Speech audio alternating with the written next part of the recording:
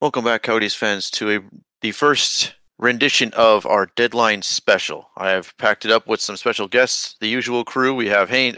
Sorry, we don't have Haynes. We got Grandy. We got Big Tortilla. We got Matt. We got a deadline going on. Boys, how are we doing? I'm doing pretty good. Doing pretty good. Just excited to sit here and talk about what's happening. So, but yeah, how about you, boys? Yes, indeed. I'm ready to put some graffiti on this shit, man. Do it. This is like my, I don't know, second or third favorite day out of the season when you're either in first place or towards the bottom. Trade deadline day, draft day, huge fan of them. A lot of fun. A little bit more somber for us, but I can't wait. Personally, I can't wait till the trade deadline gets a little bit more exciting for us on the other end and outweighs the draft. But God, I can't wait either. This is a tough one. This was that will be. I hope so. So it looks like we had a couple big ones bust. That sounds really inappropriate. Sorry, Mom. Let me see here. Time I forget to put the notes up. The Red Bull Leipzig game is distracting me. Thank God for editing. Hey, Troy Stetcher to Carolina. Or Calgary, my bad. Calgary. Just now? Yeah, Stetcher to Calgary. Huh. Then we have Domi to Dallas for a second rounder in 2025. Godobin to make salary work. Penguins get Teddy, is it Bluger? Bluger. So hang on before we keep going. So just one at a time, and then after one. Gotcha. Then, no quick fire. Yeah, exactly. Okay, well, let's talk good old Domi. Quick answers. But yeah. Okay. So Domi to Dallas for a second round pick. What are you guys thinking of that? Good old former Coyote. I think it makes a ton of sense for Dallas. They got the win for me on this one. Speedy winger that I question how much of his stuff is empty stats versus good because he's never really done well on competing teams, but Dallas does well enough here. I think they did well, Dallas. Chicago definitely going for the tank. Okay. Good offense, but yeah. And then we have Penguins trade for Teddy. Is it Bluger or Bluger? I don't know. The German Teddy Bluger. Bluger. Okay, I don't know if I have the umlaut or not. To Vegas for third round pick in 2024. What do you guys? That sounds pretty good to me. I mean, I'm not really complaining if I'm it's either pretty one. Even for both sides. Yeah. It's a depth player. It's a mid round pick. It's not. I like it for both of them. It's Pittsburgh clearing salary. I mean, that's what it was, making room for their other stuff. So, like it for both teams as well. Yeah, it doesn't really do anything for me. It's like, Fair enough. Yeah, sounds about right. Sure. Then we have Sabres trading for Eric Portillo. Or Portillo, hopefully it's not Portillo, sorry. To Kings for third round pick in 2023.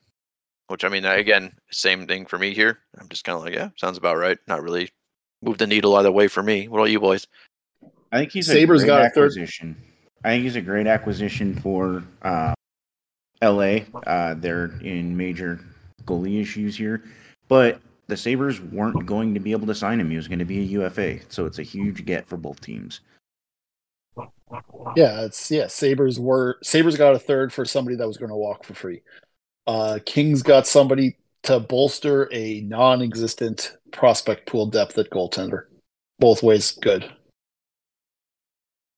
Yeah, I like it for the Kings for that very reason. Get a good young goalie, see what he can become. In our next one, we got Capitals trading Lars Eller with 31% of the salary retained to Colorado for a second-round pick in 2025.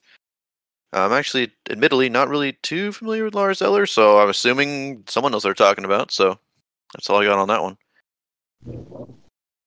So the big thing about Lars Eller is he's like a 0.4 point per game player, nothing major, more of a depth guy, but he is an absolute monster in the playoffs. He scored 2 of the biggest goals in Capitals history, including the game-winning goal for their Stanley Cup run a couple years back.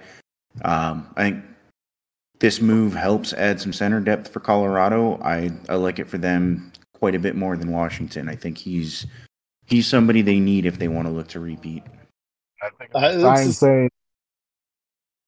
Oh no, go ahead, Adam. My bad. I think it's just a sign that Washington's rebuilding, and I guess being another center is always good, especially when you're in the playoffs. So yeah, I mean, so far I haven't been thrilled about anything.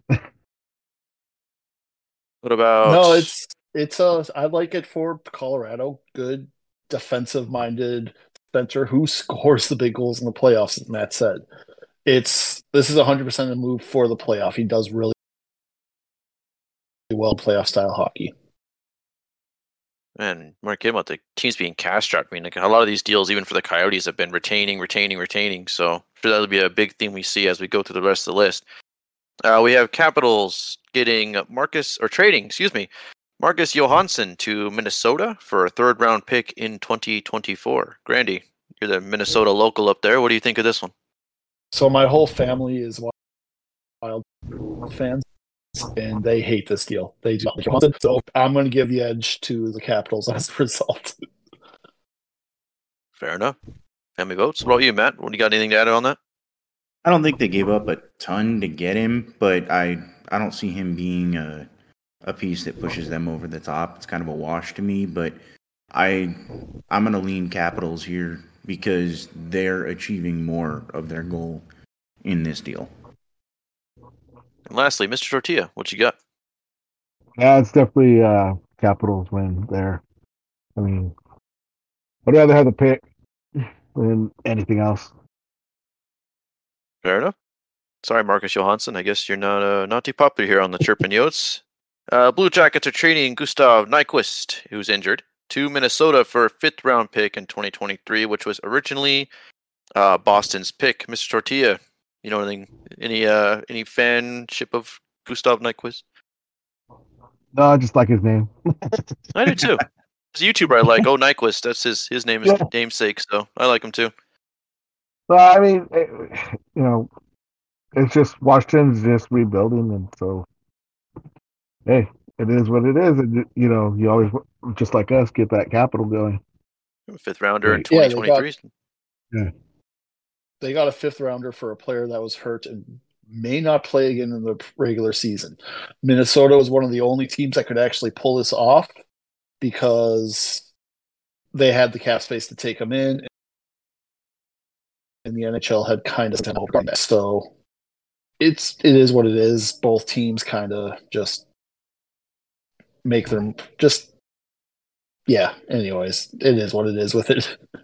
For the price they paid, I like it for Minnesota. Like what Grandy said, they kind of had an inside track here because they had the cap space to fit him without needing him to shelf on LTIR and potentially, incur some penalties from the league if they tried to activate him right when the playoffs started. So I do like it for them. I think he could be a helpful piece, especially at the price. And now, Matt, it says here we have an Edmonton training a Jesse Puljujuvari. Hope I didn't butcher that. Sorry, sir. Jesse Thank Puljujarvi. you. To Carolina for a Patrick Puistola, who's unsigned and his rights expire this year. And it looks like a Liga thing there. So what do you think about that? We'll start with you. Ultimately, this is a salary dump by Edmonton to make other moves. But what's interesting about it is Puljujarvi, he was a 3rd overall pick. He hasn't fit in with Edmonton. I think Carolina's real good about grabbing players and kind of getting out of them what other teams couldn't. So this is more of a boom or bust thing, but I think he could explode for them, and this would look like a massive steal. Honestly, what this reminds me of is when the Avalanche got Valeri Nichushkin, a guy who was strong defensively, just lacked a little bit of the scoring touch, just couldn't finish to save his life, and goes to a team that plays the style of hockey he's going to be strongest at. I think he's going to fit in really well there, and Edmonton didn't get anything but cap space for him. They turned that cap space into something, so they accomplished their goal. But overall, I think Carolina comes out a pretty clear winner here. It's Jesse Pulviari. That dude, he needed out of there bad. I mean, they're like, no, we don't like you for whatever reason. They just never really gave him a shot, and it just affected him like no other. Yeah, he just needed to get out of there. He needed a new place to shine. He can do it without any pressure on his back. You know, he's writing a new resume, so when he is a free agent, he can sign somewhere. It's a big win for him. And Carolina is going to, they're going to like him. They may re-sign him, but, it's a big win for Pulviari. Sounds like a pretty good trade from you heard it here, folks. Looks like we got the Blues trading an Ivan Barbashev to Vegas for a Zach Dean. Very hard name to pronounce. Mr. Tortilla, what do you know about Zach Dean and Ivan Barbashev? What you got for us? Nothing on Barbashev, I'm all confused now. It's early and I had a lot of drink last night.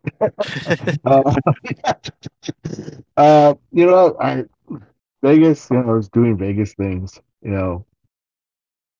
so I don't know. I can't call it like an alcoholic right now. Fair enough. Okay, we'll take that. Grandy, Professor Grandy, put on your shades for us. What you got? I think this is a really strong deal for St. Louis. This sounds like there's a chance Barbashev pulls a Antoine. Maybe not. We'll see. But he was an expiring free agent. They got a former first round pick for, and it's a first round pick. May not be the best. It looks like he's got solid third liner written all over him. So they need those too. So yeah, I 100% agree with what Grandy says there. I think it's a great piece for St. Louis, especially with what Doug Armstrong wants to do over there. Just kind of retool the roster and, get going with the young core that they've already got in place. I like Zach Dean being a bottom six guy for them in the future. I give St. Louis the win on that one. Okay, so we have a trade between Dallas and what do you call that place? Montreal. Excuse me, the name escaped me, genuinely. We have the Canadiens trading Evgeny Dadonov, retaining 50% of his salary, to Dallas for Denis Gurianov. Mr. Matt, what do you got on that one?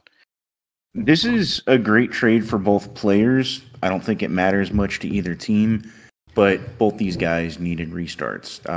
Gurianov's had some great numbers in the past, but kind of fell out of favor in Dallas.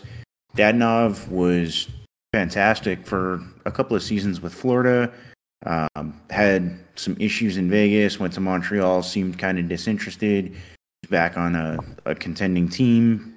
It's a good chance for both of them to kind of rejuvenate their careers. Yeah, I agree with Matt. I think Montreal can become a big winner of this if Gurianov comes back to his old self. That's a pretty big if, though. So it's just, and Dallas cleared up a little bit of cap space that they then turned around and used in a later transaction as well. So again, both teams just got what they wanted with this deal. And lastly, I like it. I like it for Dallas. I don't know if he can find his way back in Montreal. That's going to be a lot of pressure on him right there. So if he's struggling in Dallas, I don't see it happening in Montreal. So now we have the Rangers, who are, I'm saying, probably one of the scariest teams out there in the East. Of course, it's fully loaded, but we got them trading Vitaly Kravtsov, to Canucks for a 7th round pick in 2026. Obviously, a cap dump for Patrick Kane. Mr. Grandy, sir, what you got for us? I think it was a great value move by Vancouver. One I kind of wish the Coyotes would have taken up on is just acquiring a Very high risk, but very high reward type player with Vitaly Kravtsov. Maybe he doesn't become anything, goes back to Russia at the end of the year, but the returns are already looking pretty good for Vancouver 2 games in. He's been a very solid player for them already. It's just, it was a high risk, high reward chance that Vancouver took, and New York cleared salary to go out and get to go out and get Kane. Teams accomplished what they wanted, but Vancouver could become a real winner of that deal. And you got Mr. Matt. You were there in New York, so what do you think this trade kind of went down as? How are you feeling over there? Oh, you just got back. Sorry. Yeah, I'm back home. You know what? I definitely like it for Vancouver. There was always potential that Kravtsov was going to go back overseas, play in the KHL. That really, really killed his value when other teams were showing some interest. So I think Vancouver took a chance. He's played well there. Not giving anything away towards the end of the show, but he'll be kind of an example used when we talk about Schmaltz a little bit later. Mr. Adam, what you got for us, sir? It definitely helps Vancouver, but is it enough? No. That team has real problems. I don't know if he goes back to the KHL. He may stay. Just getting out of New York may be the thing that he actually needed. And of course, New York did what they did to make the space. So, but I think I like it for Vancouver more. Yeah, I agree with that. I do think a big part of his struggles there was not getting top 6 minutes, and he's definitely going to get that in Vancouver. That might be what it takes to deter him from going back overseas.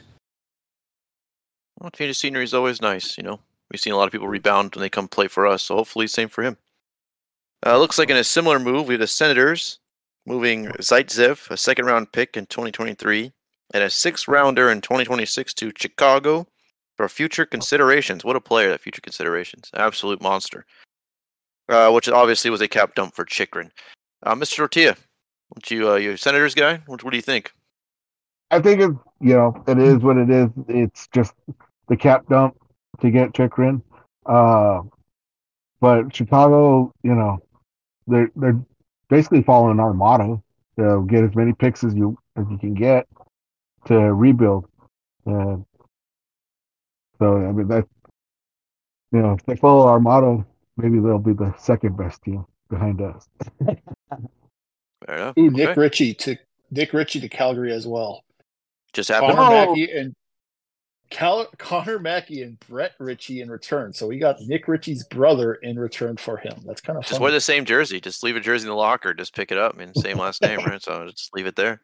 Perfect. Look at that. Live on the air. You better wash that damn jersey. I wouldn't. If it was my brother moving in, nah, I leave that shit the nastiest. I wouldn't wash for like a week, no one. Mr. Matt, what do you think, sir?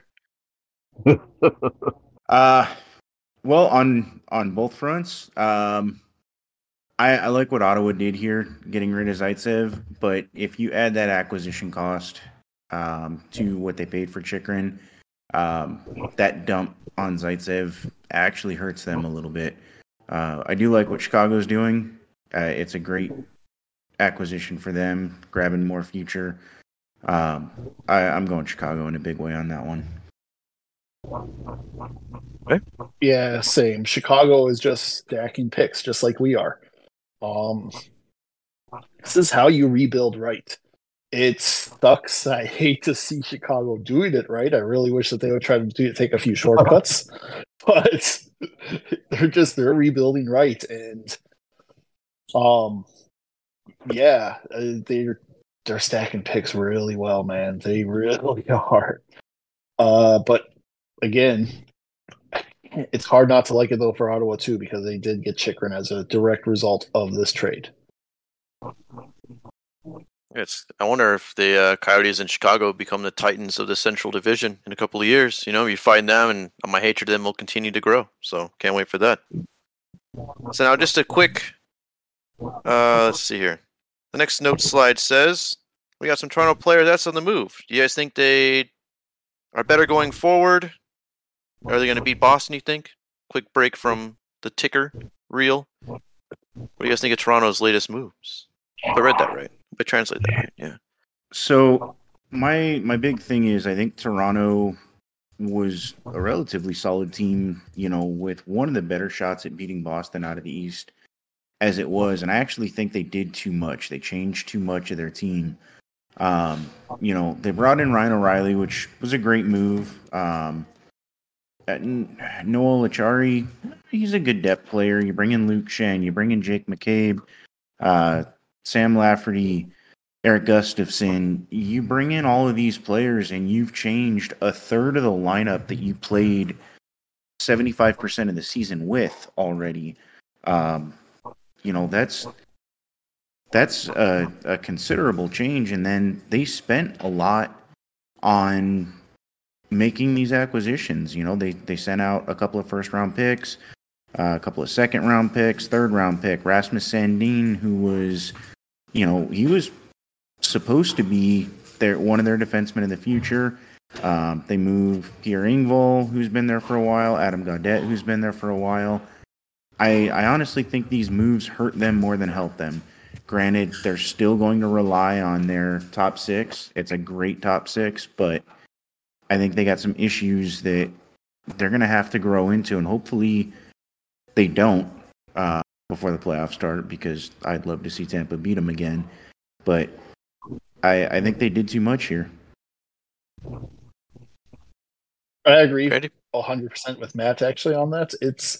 I think they would have been perfectly okay had they just, not even okay, I think they would have been great had they just made the Ryan O'Reilly, Noel Achari moves and then made the Jake McCabe and Sam Lafferty moves.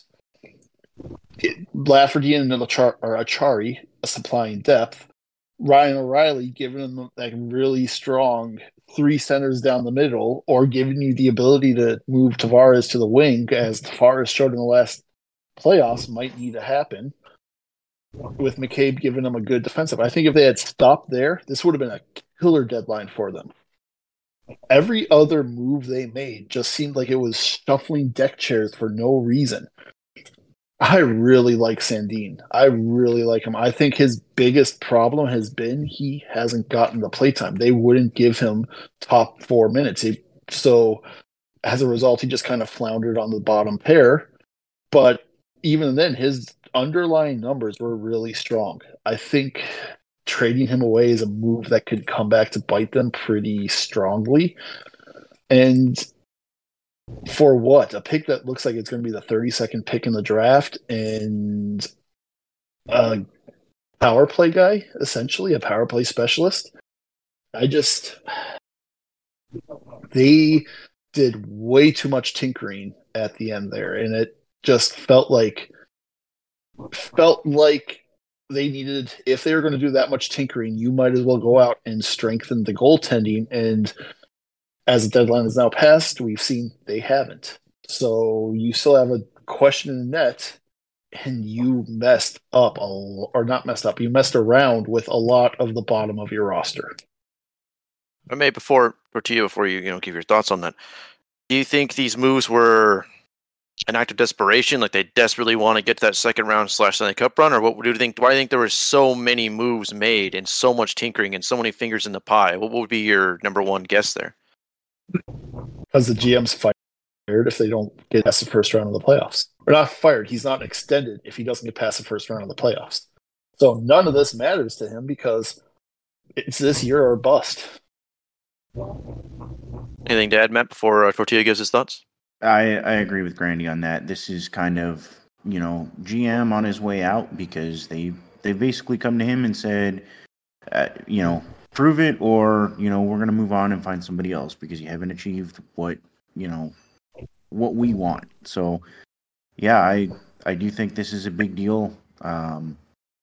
This is, and it really is too much tinkering. I mean, I don't think Jake McCabe is much of an upgrade over Rasmus Sandin. So I do think they made a couple of crucial mistakes by trying to go out and acquire too many players. And for it looks like we have Wild getting Oscar Sundqvist from Red Wings for a 2023 fourth round pick. I don't know if you said that already, but I just saw the ticker come up on my ESPN. So, Mr. Tortilla, what do you think of the Toronto situation, sir? I think it's Ayala, meaning shit. I don't like it at all. I think this was a pure I'm trying to save my ass kind of move. He messed with that locker room. He messed with everything. He didn't really address anything. He basically brought in some big names, and you're like, ooh, that's great, whatever. But you know what? At the end of the day, he didn't fix anything. He just added a little here. Unless someone gets hurt, then the O'Reilly deal looks good. Other than that, he didn't really do anything. The back end, I don't like it. Sundin should have been playing more. That's what you drafted him for. You drafted him to be a big time D man, and you don't give it to him. Yeah, I tried not to swear because I got called out last time. Oh my gosh, I hate. And it's not trying to be hate on, not trying to hate on Toronto because I have friends that are Toronto friends, but God, man, what are your team doing, eh? I mean, I don't like it. Grandy, John Klingberg to Minnesota. Oh, I like John Klingberg. Have you seen the return yet? I have not. I like Klingberg. I got it. The thing, so just as real quick, as I live in Minnesota, as I have Wild fans that are family, that I want to say though, I don't like this trade for Minnesota because Addison was performing really well as their power play quarterback, has recently gotten demoted because the coach wanted to go with more veteran players, and this just continues to block him in his progression, which they're going to need as they look to replace Matt Dumba and, well, at the end of the year, John Klingberg. So I don't know if I necessarily like that for Minnesota, but we'll see on it. It feels like he's a replacement for Alex Goligoski, and the role that Goligoski played there, more so than Addison. That's how I would look at it until I see what the return is for it. I do like it from Minnesota, provided they didn't give up too much to get him. I have a soft spot for John Klingberg. I followed him when he was like Texas Stars, so seeing him grow up, I'm just kind of a little soft spot. They're the same age, I think, but grow up in terms of professional hockey. Well, that's good. I like Minnesota too. The jerseys are sick. Maybe when that Adidas sale happens, I'm going to pick me up one or something. If he hopefully stays in a year for that to happen. So, okay, on to the next, shall we? Looks like we got. Oh, there's names here. Let me see what we got. All right. I'm reading here. Make sure I don't say this wrong. So it says here. I'll read it verbatim. In Ryan O'Reilly, Noel Pari, Luke Shen. Boss. We already talked about this.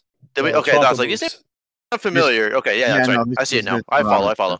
Gotcha. I now follow you. Okay, cool. Thank God for the power of editing. All right, so we got Boston going all in. We added Orlov, Hathaway. Oh, and Hathaway plays for the Boston Bruins. It's wild. And Tyler Bertuzzi. Potential weaknesses. Clear favorite. And then also Pasternak, Pasta himself, got an 8 by 11.25 extension. Matt, since you were the creator of these notes, shall we hear what you have to say first? So I actually like what Boston did here. I initially, when they were in on Chikrin, I thought it'd be a great thing for them. The more I've kind of sat back and look at what Boston's done, they're by far the best team in the league. I still don't think they've lost 10 games in regulation yet this year.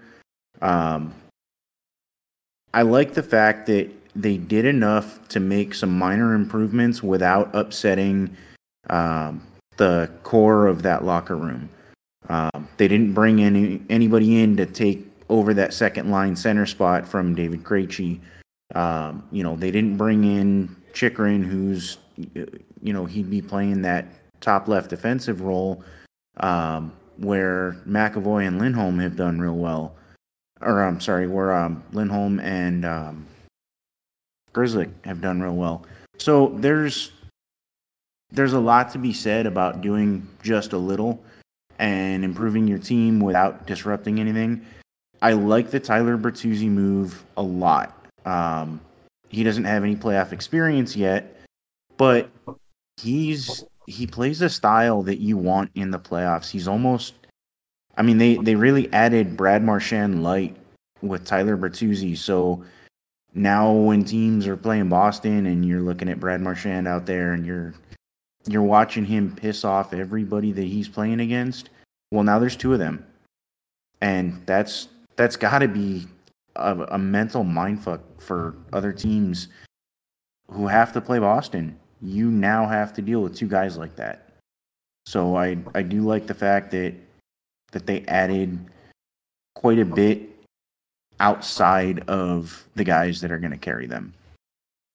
And to add to that, you were right. Boston is 48-8-5 at the time of this recording. So off the top of the head, that's pretty awesome. So, Mr. Tortilla, are you feeling Boston? You like Boston? Oh, you were from a Boston fan. So how do you think about this? That's right. I remember from the episode. You were. Yeah, I was. But unlike Toronto, they did just enough. They didn't overdo it. They didn't stick it in the oven and forget about it. They just kept going, and I like these moves. They're just doing Boston things, and to prove they want to win it, they're going to bolster everything up just the way they want it. So I like it, and they really didn't lose anything. So yeah, I like it for Boston. They're my favorite. Pretty scary. Yeah, Boston Rangers are my favorite on the East. So, Grandy, what you got, sir? I don't see how they didn't kill this deadline. I mean, Orlov is an absolutely fantastic fit for the role that they needed him to play. He plays that to perfection and is one of the most underrated players in the league, in my opinion. So to see him finally get some recognition is nice. And to add to Matt's point about Bertuzzi and Marchand being there to piss them off, now you also have Hathaway on the fourth line that's going to piss you off as well.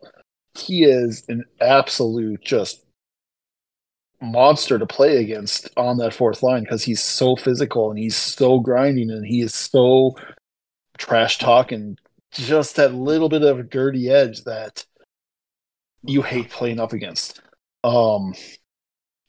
It's a really strong depth move.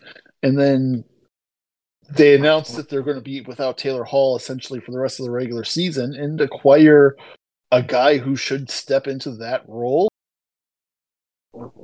for the regular season. No issue moving down a line and making them that much deeper come playoffs. In Bertuzzi, they're just going to be a really good team, and they are incredibly scary to look at playing in the playoffs. There's not a team in the league I would sit here and take over them without an absolute dominating performance from a goaltender. So Boston looks real good going into these playoffs, man. From the standpoint of, who's the team you don't want to play right now, it's definitely Boston. Depending on what model you might subscribe to here, I believe Dom Lechushkin had used his model to predict that Toronto has the best odds of beating Boston in a 7-game series of any team in the league at just 38%. Only 4 teams come in above 30% on his model. It's their year. If they don't win it this year, it's a tragedy for that city. And what a swan song to go out on, because this is more than likely Bergeron's last or second to last year. He's not going to be around forever. If Bergeron goes, I'd have to imagine Krejci goes back to Czechia too. Just what a swan song to go out on if they do win. And I'm kind of rooting for them too, because how can you not like Patrice Bergeron? How can you not like Charlie McAvoy? We're not going to talk about Brad Marchand, but yeah, I like Brad Marchand. There's just so much. There's just so much on that team that is so fun. People like Brad Marchand if he's on their team, that kind of thing. But he's not, unfortunately. I like him too. Yeah, I think it's probably year. I agree with you guys on that. But so Nashville, I think are they probably the best at securing assets here? You think? Yeah, I think they did the best job of any team who was selling this year. They brought in a first round pick in 2023 and 2025, second round pick in 23, 2 second round picks in 24, a third round pick in 23, a fourth round pick in 23 and 24, a fifth round pick in 2023. They bring in Cal Foote, who was 14th overall in 2017. They get Reed Schaefer, who was 32nd overall in last year's draft. They get Tyson Barrie, who I was thinking they could have flipped before the deadline, but they chose not to. And they get Isaac Ratcliffe, former first-round pick, for future considerations. And all they sent out is Matthias Ekholm, Mikael Granlund, Nino Niederreiter, Tanner Jeannot, and a sixth-round pick. They absolutely stocked their cabinets full of former high first-round picks and multiple picks over the next 3 years, and they only lost five players, 5 assets to do so. I don't see where there was anybody who had a more successful deadline in accomplishing what they wanted to do.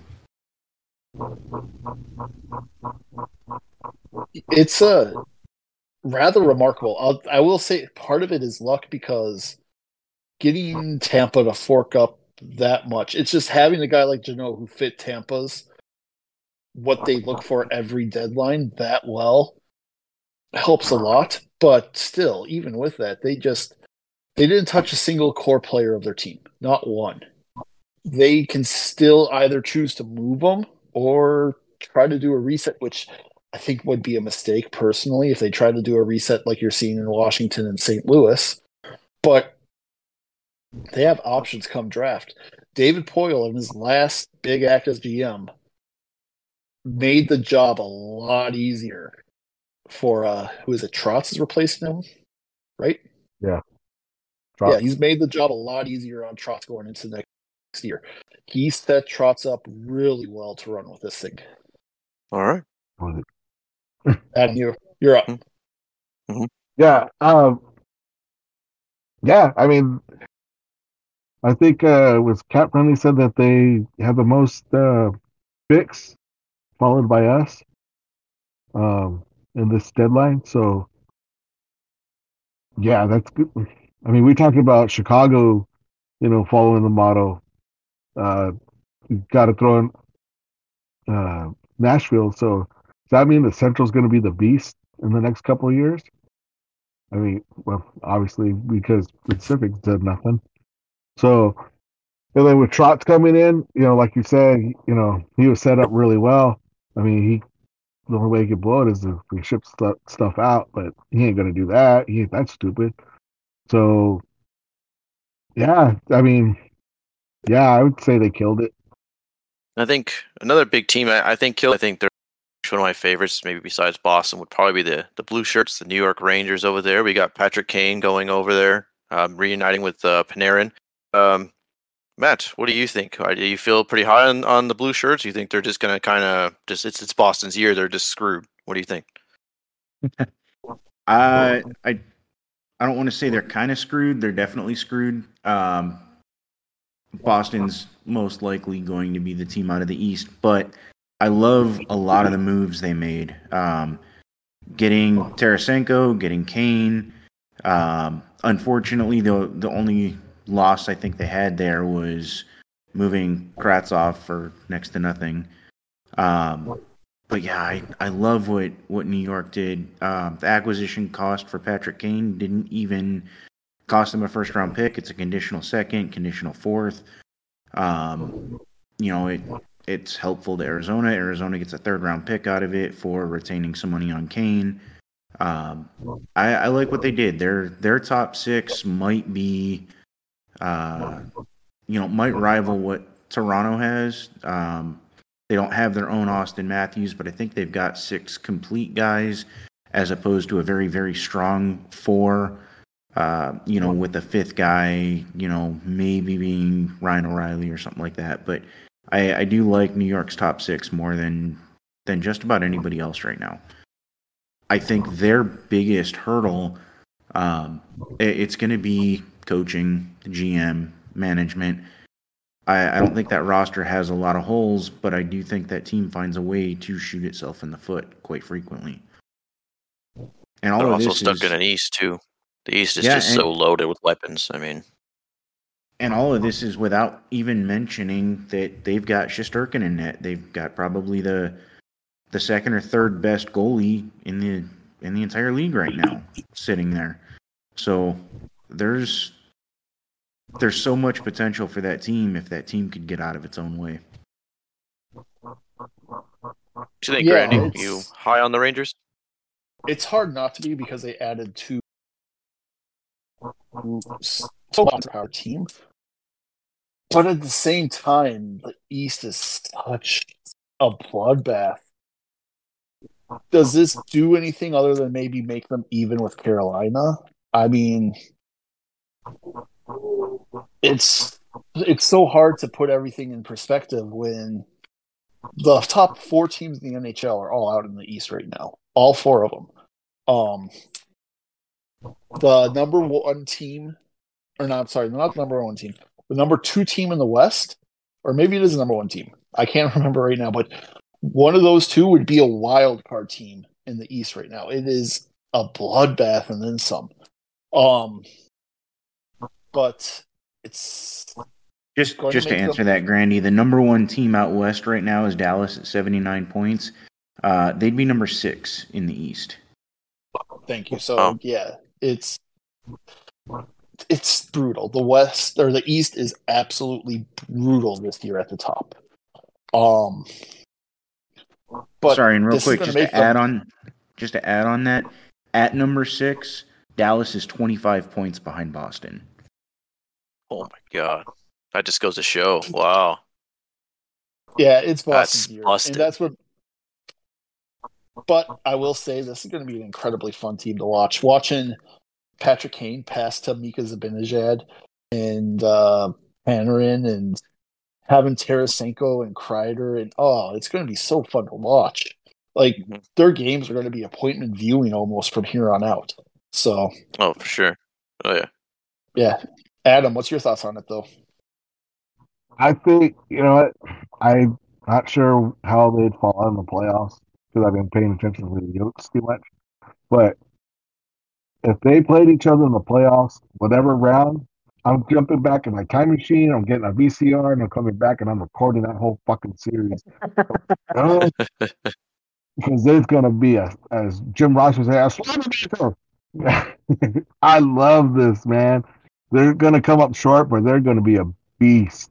It's so funny because every other year, it would be so hard not to say a team with Shesterkin and Adam Fox and Mika Zibanejad and Artemi Panarin isn't the favorite. But this year is just Boston is so good. It's just they're so good. These playoffs are going to be absolutely fantastic to watch. An absolute, again, appointment viewing every round, especially in the East. Unless you're ESPN First Take. Did you guys see that? ESPN First Take said that was ridiculous. Live on the air, having the NHL contract. That doesn't count. Oh my Lord. Anyways, Matt, what you got, sir?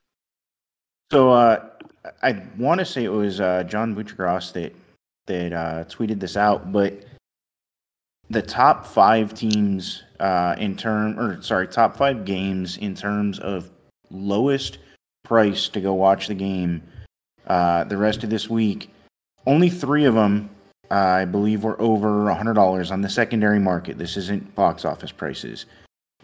Arizona and New Jersey happened to come in March 5th at 3rd at like $144, being the cheapest resale seat.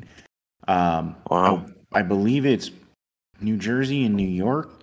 The cheapest ticket to get into the building is $260 on the resale market right now. And I don't doubt that is the worst seat in the house.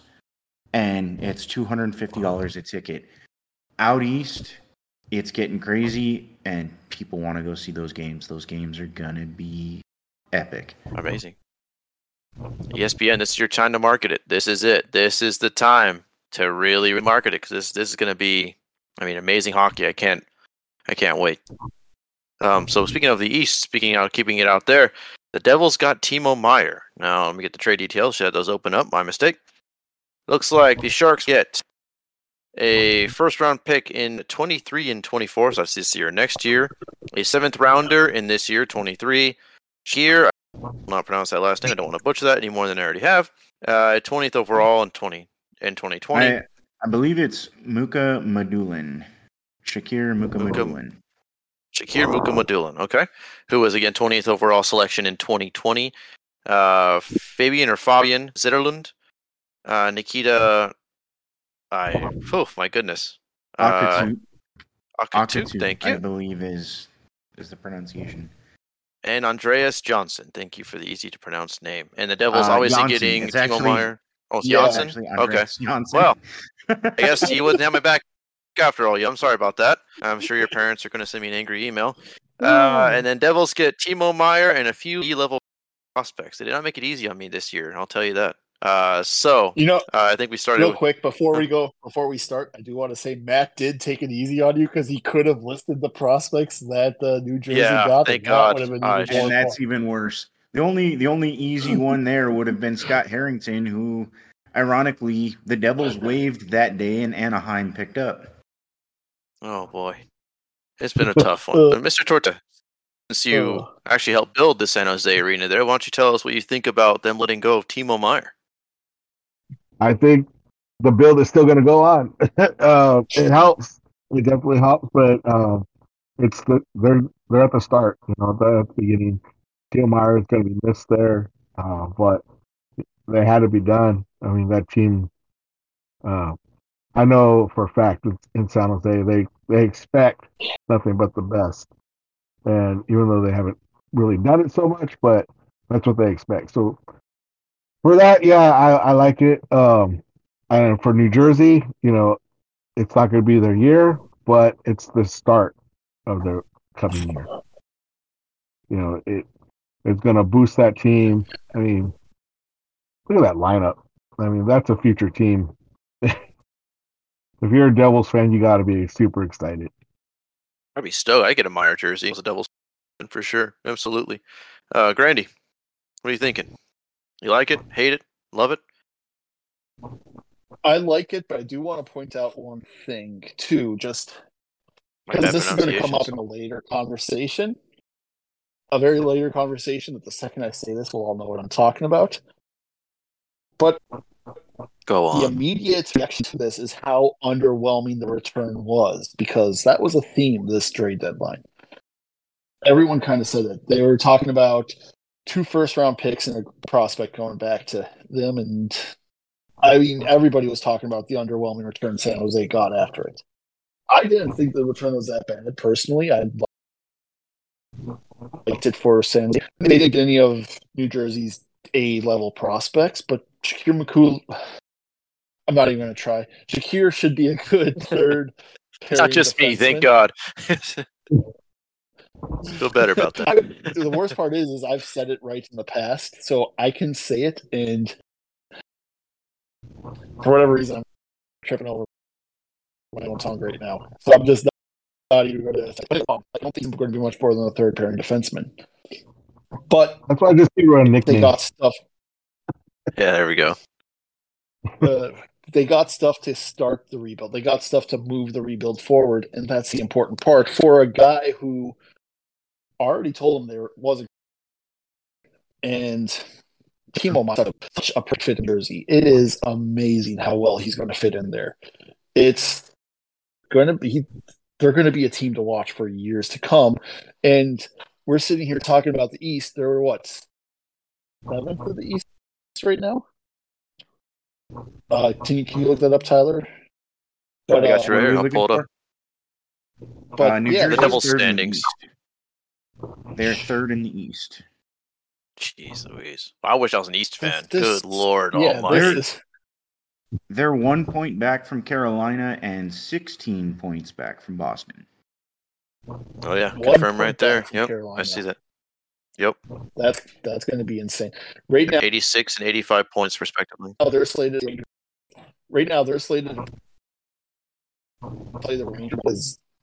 I really hope that stays because that will be an incredible first series. So, but yeah, the it's rivalry there is. I know we've been saying it, It's but like something else. looking at it here right now, seeing Boston at 101 points and the second place guy having 84 points is crazy. I know we've been talking about it. I know my brain is like, yeah, but like when you see it, like, holy crap, dude. 101, 84, and 79, the top, and that's the Atlantic. So I guess the second US guy would actually be 86. Sorry, but still 86 points as compared to that is just ridiculous. We have our Coyotes sitting at 51, almost there. We almost got him. We're right there at the heels, baby. Push. I'll do it. Depending on scratching and clawing, baby. We can come back. We can come back, baby. It's comeback season. It can happen. I'll just boot up my dogs and play NHL 23. Sticking with that gap, depending on how Boston plays over the next 8 or 9 games, they could realistically clinch the President's Trophy with more than 10 games to go. I can't remember the last time that's ever happened, if that's ever happened. The only time I've ever seen a team this dominant was the year Tampa. Tampa Bay. Tampa Bay had that dominant year where they then got swept by the Blue Jackets, but that was never felt like this. That never felt anywhere like this. Boston is a completely different level. This team is just amazing. And I will say my worst take I may have had in my entire career, if you want to call it a career, was saying at the start of the season that Boston was going to miss the playoffs. So you all can just go ahead and roast me for that right now. Oh, so I did say that. It's not even you. It's not even you. There were Metropolitan fans. We got the man right here. Names in main media that made the same prediction you did, that Boston wasn't going to make the playoffs. But this goes to show, though, like how, I'll say volatile for lack of a word, sports really is. I mean, you've got the clear, but like you said, I mean, Boston was not going to make the playoffs, but now look at them, 101 points on March 3rd. That's crazy. That's what makes it fun, too. They could lose every game the rest of the way, and they're still making the playoffs. They could go on a 20-game losing streak and make the playoffs. Which is why they're the one team this trade deadline that did not protect their first round pick. Yeah, I wouldn't care. If I was Boston, I wouldn't care. New Jersey at 3rd in the league, top 2 protecting their pick that went back to San Jose. I mean, that doesn't tell you how good Connor Bedard is, that the number 3 team in the league would protect their first round pick going back. I don't know what to tell you there, but I do love this trade for New Jersey. It's important to mention that they've already gone out and said that they feel like they're not going to have any problem re-signing Timo Meier. New Jersey was reported to already be in the 8 by 8.5 range. Timo Meier looking in the 8 by 9 to 9.5 range. So they're already close. He is an RFA, even though his qualifying offer is $10 million. He's not going to sign a 1 by 10 deal. He wants term. So the cost of the qualifying offer doesn't matter to me. New Jersey's going to get something with Timo Meier done. You add him to that core with Jack Hughes, with Nico Hischier, Dawson Mercer, Jesper Bratt. This team is pointed straight up, and that doesn't even get into the defensive prospects that aren't even in the league right now, in Luke Hughes and Simon Nemec. My God, this team's going to be unreal for 3 to 5 years until they run into some of the cap issues that they have. Their biggest hole right now is going to be at goaltending, but it may not matter because right now they're giving up just shy of 23 shots a game. They're one of the best shot suppression teams in the league. If there's anybody out of the East that I think is going to contend with Boston, New Jersey would be my pick. Matt brought up what I was going to jump in and say, so we can move along. Okay. All right, cool. I was waiting for that. I was like, is he good? Is he good? Okay. Well, great. Yeah. Tortilla, any last thoughts before we carry on to Vancouver? No. No? Okay, fair enough. Size. All right. So now we have Vancouver. I guess out there doing their best. I'll call it.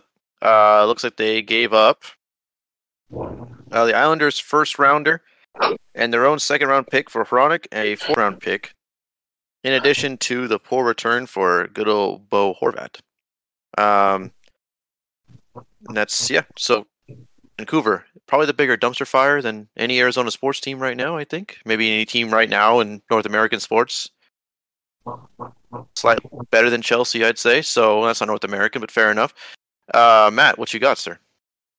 I have no idea what they're doing out there. It seems like it doesn't matter who their VP of hockey ops is. It doesn't matter who the general manager is. The team constantly puts themselves in cap hell. Every time they make a couple of good moves, like getting the Islanders' first round pick, that's going to be a mid-round pick this year. It is top 10 protected, I believe.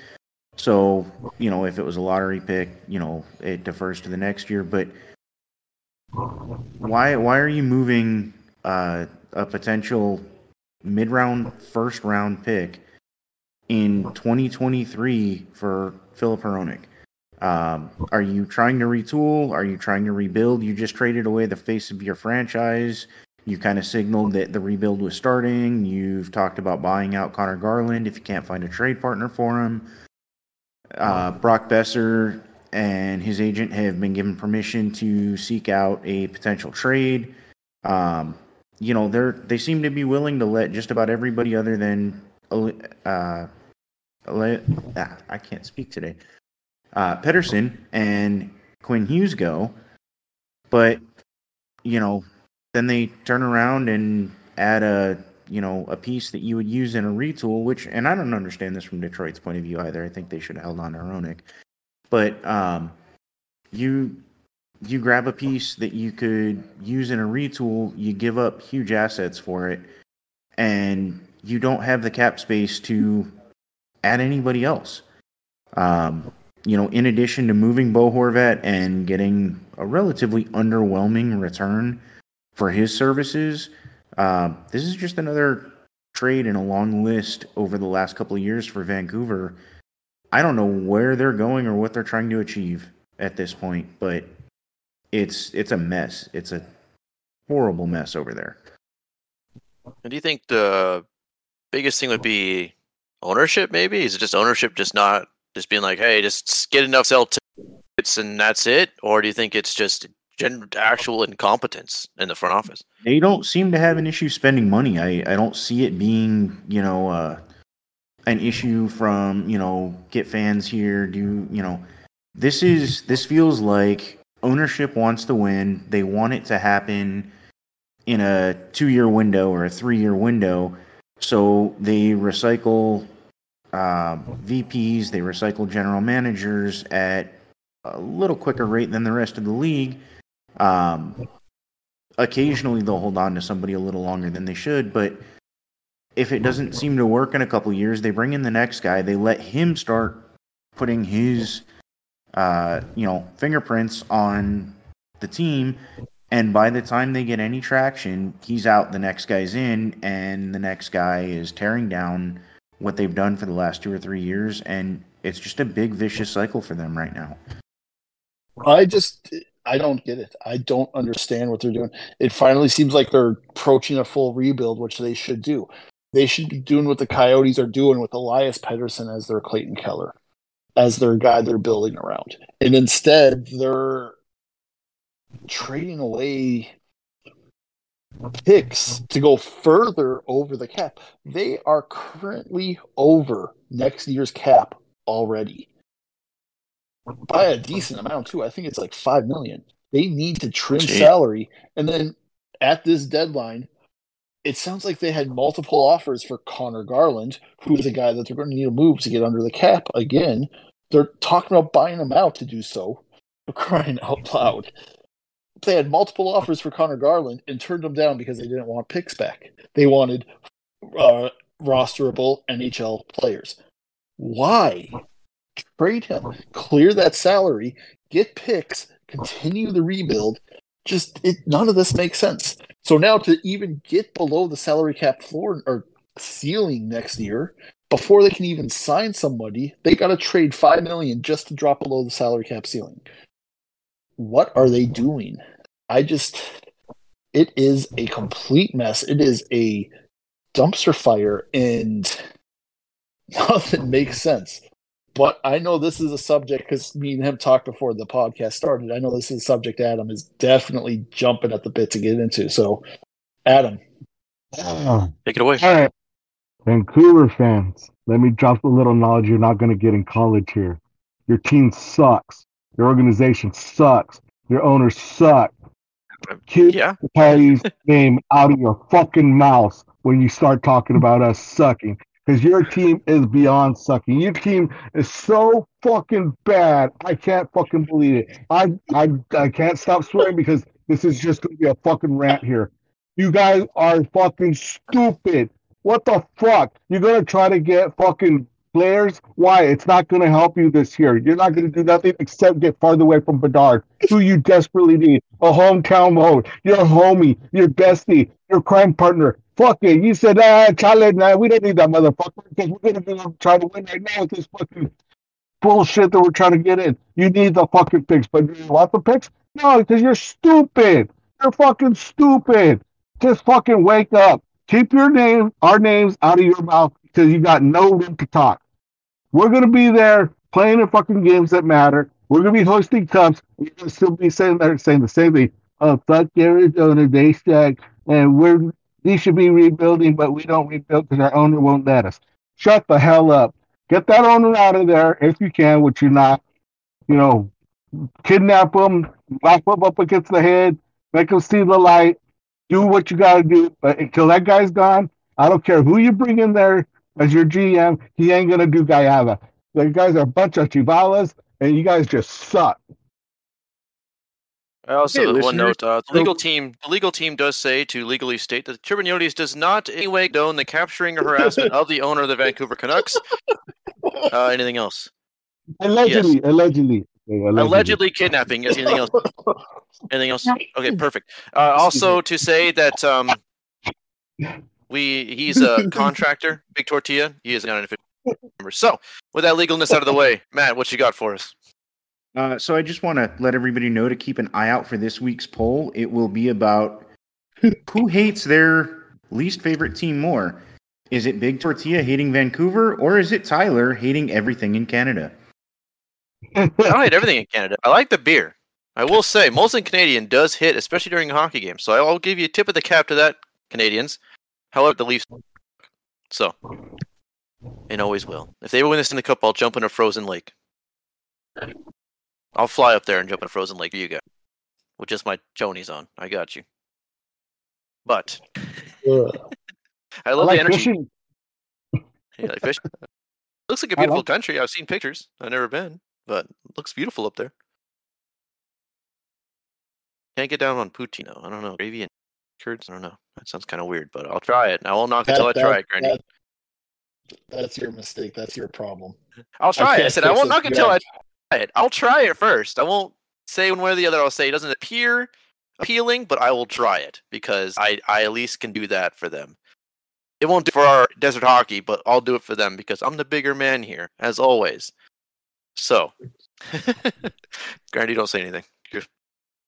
Remember the contract. Remember the contract. Legal team says remember the contract. And also remember the potluck. So, so then we have God, these names. Remember, I'm just the guest. What's that? I'm just the guest. Just the guest, exactly. Legal, thank you. Legal team is giving me a thumbs up. I think we're good to go with the rest of the podcast. Excellent. So, before we can take it off the air about the FC, is Gora called the Ben Chariot of 2023? With Quick going to Vegas, and how bad do you want a Vegas LA series in round one? I will on that one because I've just kind of been quarterbacking here. LA, as we kind of talked about a bit on our emergency podcast, I don't know how much that was or what wasn't. Did him kind of dirty. I get it's a business, as you know, Haynes did put. But at the same time, it's like that's a franchise great, and as and he's shutting you out here. If we did that to Doan, I would feel the exact same way. It's like, you don't just do that to somebody. You do call him and say, it's not just like he's like a 1 year guy, you trade him. It was a franchise face, someone that could get a statue if you were to get one. Anywho, but I think it's great that he went to Vegas. Kind of, I actually think it was you, Grandy, that said he's going to go to Vegas. One of you said it. I don't remember who it was. Someone said going to Vegas would be funny if he did that. So whoever said that, you must have had a Nostradamus moment, whatever.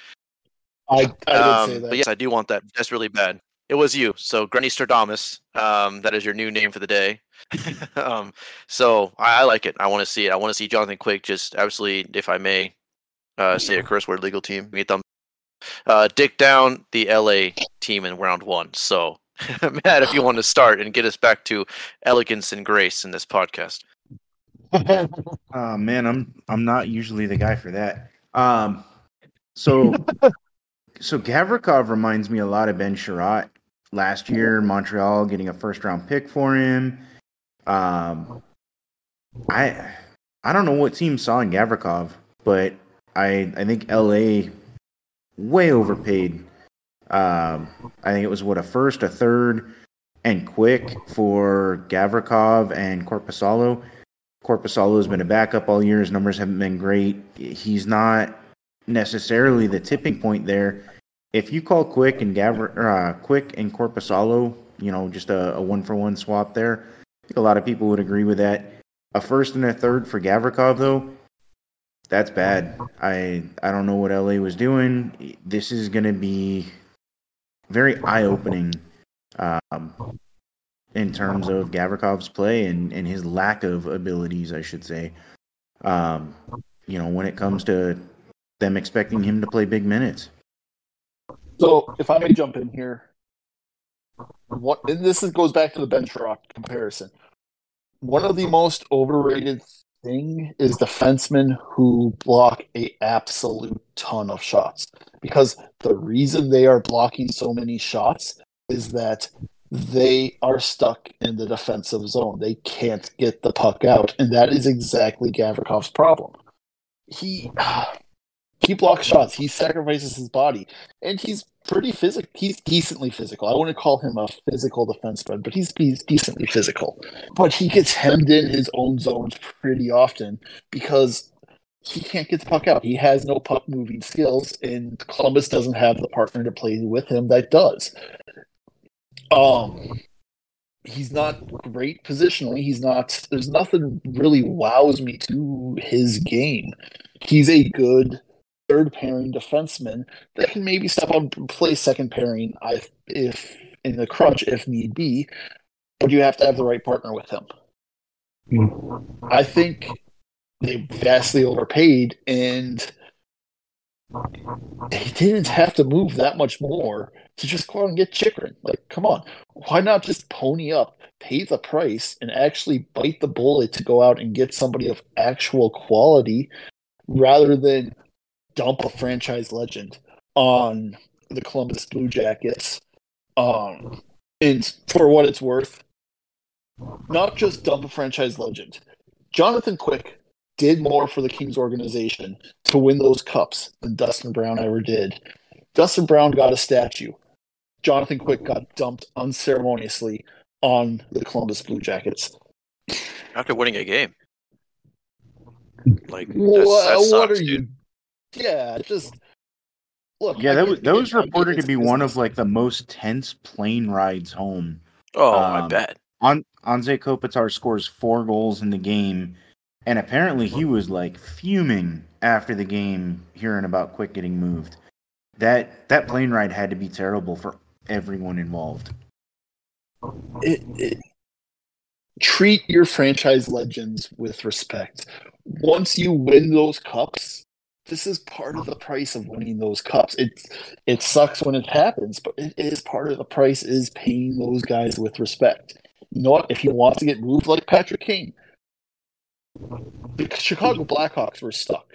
They could have just said, you know what, Patrick Kane, we're not getting enough for you. We want you to retire with us. He wanted out. They did the right thing by trading him away to the only team he would accept a trade to. Treat your legends with respect after they've won you cups. Just that's all I gotta say. just, again, makes me hate the Kings organization even more. I can't believe I'm sitting here on a soapbox defending Jonathan Quick of all people, but could be worse. Could be defending Brown. I'll never defend Justin Brown. Fuck him. Over my dead body. Just not going to happen. Yeah. But I was going to add just too, like free agents and players talk like this, and they see this stuff too, and they know like, well, why I go to LA? Fuck them. You know what I mean? They're just going to trade me away. What if they do it to me? You know, it talks. It kills morale. It does. I mean, LA, yeah, you fucked up more than just, you know. And Korpisalo's numbers this year are better than Jonathan Quick's numbers. Again, there's no question about that. But this is his career best season.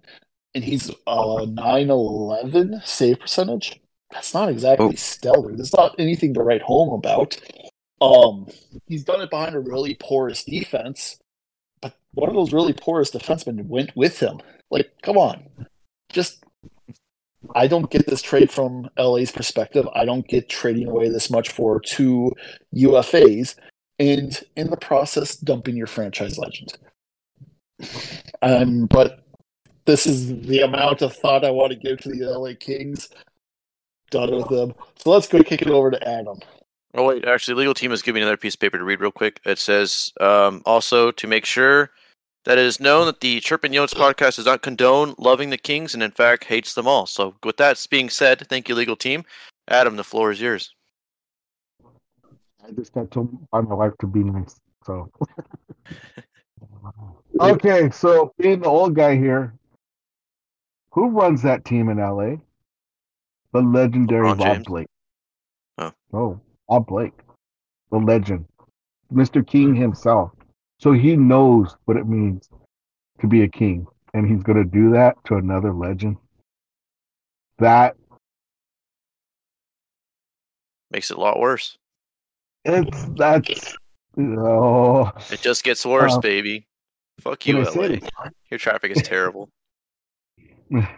I'm flying into LAX too in July, so be prepared me to shit on that statue. Allegedly.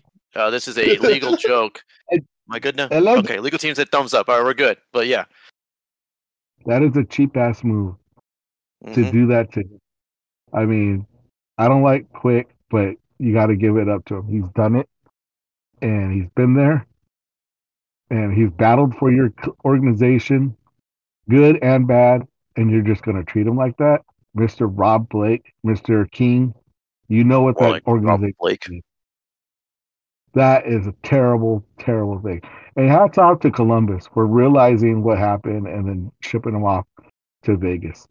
I mean, we're not in the Pacific anymore, so yeah, good. So it doesn't really affect us. But I mean, don't they play each other tonight? Matter of fact, I don't think so. I think they play towards the end of the year. I want to say April 6th, something like that. Tonight. One thing I do want to add to that, though, is that based on mathematics, they are LA's most likely first-round opponent. So tell me we don't all want to. I fucking love math. I will never cheer for Vegas except in this one circumstance. Actually, matter of fact, I'll add this: if that is the first-round matchup, the Chirpin Yotes will host a watch party on Discord. We will host it. We will watch together and watch LA shit themselves. In honor of the fucking that was Jonathan Quick. So, if you made it this far in the podcast, know that if they do make it, we are going to have a Discord watch party. I don't give a damn. We're doing it because I think that is great. A Discord hate watch of the Kings. I'm all for it. That's it. Yes, the legal team gives thumbs up to that, so we're good. Again, I'm in the Wayback Machine getting the VCR and recording that one, too. VCR? Like, what's a VCR, Dad? It's like the thing you put on top of the little 8-track player, right? Same thing. It's always blinking 12. Wow. So now let's get to the part of the show where we talk about our Arizona Coyotes. We've had a lot of trades. I mean, Jacob Chirpin's gone. We did briefly touch on that the other night now during a storm, recorded live while on the road. Several of us were on the road that night. And we also had a couple of small Nick Bukestad, all that stuff. So I guess, Matt, I'm going to go ahead and start with you. Just give us a general kind of like give me a grade if you can. I know it's stupid to grade, but just for the audience back home, what would you say? How well did we do this deadline? I think they did better than a lot of people are going to give them credit for, because there's a lot of people that undervalue or think the return for Jacob Chikrin was underwhelming. I disagree with it, because I don't see a scenario where Ottawa finishes better than the 8th wild card spot in the East and then gets absolutely shit-rolled by Boston. So that pick is more than likely going to be 17 or lower. My guess is probably going to be in the 10 to 14 range. To me, that's better than a very late first round in this year, with a late first round in it's an okay draft in 2024. Additionally, what nobody else is really talking about is the second round pick in 2024 is Washington's, not Ottawa's. Washington's going the wrong direction. That pick could very easily be low 40s, high 30s. That, you're 8 picks maybe away from a late first rounder in that pick. Value-wise, to me, I think they got a lot more than people are going to give them credit for right now in the Chikrin deal. Additionally, we moved Ghost to Carolina 2026 third-round pick, I believe. A little underwhelming on the return, but everybody's got to keep in mind we were paid a 2nd and a 7th-round pick to take him and then later trade him for a 3rd-round pick. Additionally, Bukestad going to Edmonton. Part of that trade saw Mike Kesselring come back. He's actually going to make his debut tonight for the Coyotes. Craig Morgan announced that a couple hours ago. He led at the time of the trade, was leading all AHL defensemen in goals.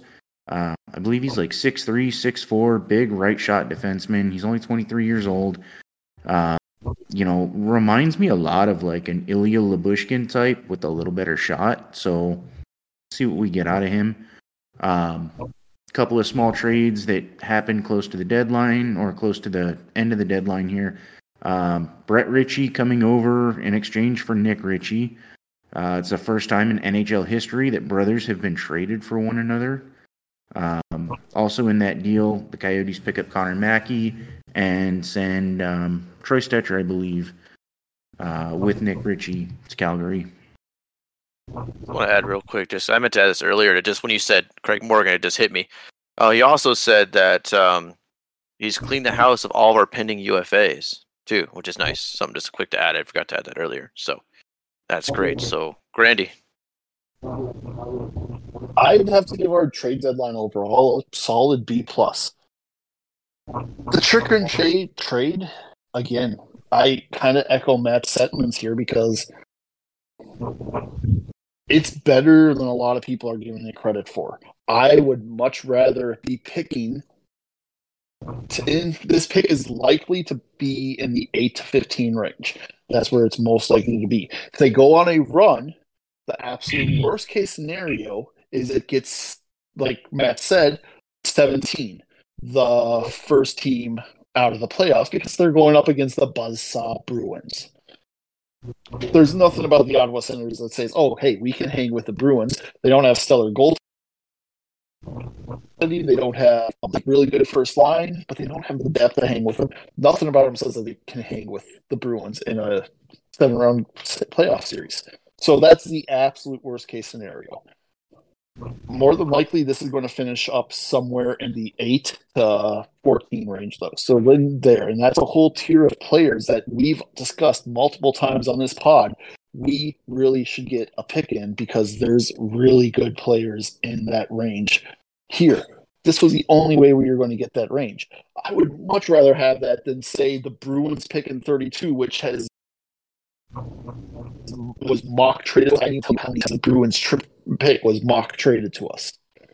And then a pick next year that would be in the late 20s. This was so much better return. But so just don't focus on that we didn't get 2 first-round picks. The quality of the pick matters. And we got a great quality here. And something I mentioned to Adam before we started too, something that I think could be a real possibility is looking at Vancouver, they need to dump salary. They have a couple guys where their salary cap hit is greater than their dollar amount, like a Tyler Myers, for instance. What's the chances of going up to Vancouver saying, hey, you want our 12th overall pick for your 8th overall pick, and we'll take on Tyler Myers as to get you below the cap ceiling so that you can start making moves to improve your team. I mean, it opens up so many possibilities, so many more scenarios where we can do stuff like that to improve this team long term for a guy who didn't want to be here. It's just the trade has gotten way too much grief. So I like the trade overall. It may not be the perfect return. It may not be the absolute most perfect return. But again, when Detroit traded for Islanders pick, I immediately sent a text to Matt saying, hey, we should be going after this pick. This is the best possible pick we could get for Chirpin, because I didn't think the Senators pick was going to be in play. So the Senators pick is a better pick than the Islanders pick, in my opinion. Maybe it's not by the time of the draft, but there's also no reports that Detroit was looking to trade for Chirpin anyways. So it's worth, again, go ahead, Matt. It's worth noting as of right now when you talk about the Islanders pick and the Senators pick, the Islanders are currently sitting in a wild card spot, and the Senators, their best odds given by anybody right now is Money Puck at 36% to make the playoffs. And that's best case in terms of odds by anybody. So yeah, I'm 100% with you on that. The Ottawa pick makes a ton more sense than trying to finagle the pick away from Detroit. Dom Lutrushin's model has usually been the most accurate at predicting playoff teams. And when they acquired Chikrin, their playoff percentage went from 8.4 to 8.8. They're not, barring something nearly miraculous, they're not making the playoffs. It's just there's too many 3-point games coming up at the end of the year. We see this every year. A team gets hot and there suddenly talks about making the playoffs, and they finish at the 13th worst team because there's so many 3-point games down the stretch as everyone's trying to get every single point they possibly can. And so at the time of that model, too, I do remember seeing what you're talking about. That was prior to Buffalo acquiring Jordan Greenway. That was prior to Pittsburgh acquiring Kulikov and Nick Bonino. So there's teams that they're competing with right there that are adding pieces as well, within the last hour that are going to make them harder to surpass. I would take Buffalo, Pittsburgh, and the Islanders over Ottawa right now. The Islanders are in a weird place, but I still think they're a deep enough team. If Florida can figure it out, they're going to be hard to stay ahead of as well. So it really would be a tough test for Ottawa to make up ground. Right now, I think it's 5 points just to get into a wild card spot, and got roughly 20 games left. And Ottawa has the 5th most difficult strength of schedule remaining of any team in the league. That's huge to try and overcome. Moving on to other trades. Like I said, I like this trade. I'd give this trade a B for us. But that's kind of what that and the Gostisbehere trade. Gostisbehere was underwhelming. You kind of hoped we would get more, but one thing you saw time and again this trade deadline, cap is king. Cap space and money was king. You were getting more for the retention than you were getting for the player at some of these trades late on. So not retaining on Gostisbehere did hurt the return slightly. And honestly, I'm okay with that because I really, really like the trade from Bukestad. Getting a 3rd-round pick and Kesselring, who I'd probably place a 3rd-round value on coming back to us is a really strong return for Bukestad, a guy who almost looked like he was done. So I'm really happy with that. It's sad to see all three of these guys go. They were all pillars of this team this year, and especially Bukestad and Gostisbehere really took to being on this team. So it's sad to see these guys go, but we did very well with it. And going back to Kesselring though, what he reminds me of, I'm not talking play style, I'm not talking anything like that, but what he reminds me of is kind of where Valimaki was last year, where he was so clearly too good to be in the AHL, but his team wasn't, or was trying to compete and wasn't going to put up with a young defenseman learning to play on their team, so he never had a chance of making it. Now, I'm not saying he's going to take the leap Valimaki did. I don't think anybody saw that coming, but I think he'll be a good, solid third pairing guy for us. But Adam, what do you have to say on our trades? I think I changed my mind because I was a high C, and now I'm kind of with you. I'm like a B to a B minus. One thing I told my son: it doesn't matter what you value your players at; it's what they're willing to pay to get that player. So those people who are underwhelmed about the Chirpin trade, I say chale, because that means you don't know what this draft is. I mean, yeah, it's Connor Bedard, but there are other great players who I would not want to pass up on that could be on this team that would help this team win. And I'm so excited about that. I mean, I even tweeted about it. If we don't change our position and Ottawa doesn't change our position, we can get two really great offensive players, our really great D, man. So I'm really excited about that. And, that's what we've always said, right? It's how we build this team is through the draft and go forward. This is the perfect way to do it. So we may say, oh, he was worth more, but again, it's what someone was willing to pay for. Like you said, that value from Ottawa, it was a lot more than from whatever the other team was going to offer us. So, yeah, I'm totally happy with that. I'm not even worried about that. And with Shane Gostisbehere, same thing. Should we have gotten more? Yeah, but it was what teams were willing to pay, and it was free money. We're playing with house money at the time, so yeah. And then the way he left, you never know what could happen down in the future. He could come back, or maybe even just come back when his career is over as a coach and help out the younger kids.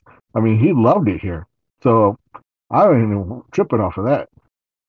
So yeah, Boogie, I just he was Boogie. I mean, you can't love that. You can't but help but love that guy. So, yeah, I don't know too much about the guy we got back in return. So I'm gonna have to trust what you guys said. But from what I'm hearing, it sounds great. So, and then Cam Dineen, I loved it when we drafted him, but he wasn't cutting it. He's going to be an emergency call-up cut type of player. He's not going to be an everyday player. That's just what he is. And he was a nice piece. And who knows? Maybe it does turn on for him in Edmonton, and who could be mad at that?